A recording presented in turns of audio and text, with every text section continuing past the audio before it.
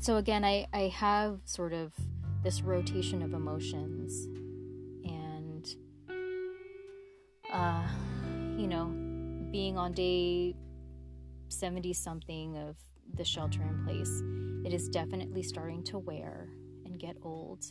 And at the same time, it has been a really big reminder of how I don't need much, and that has been really gratifying and enlightening at the same time.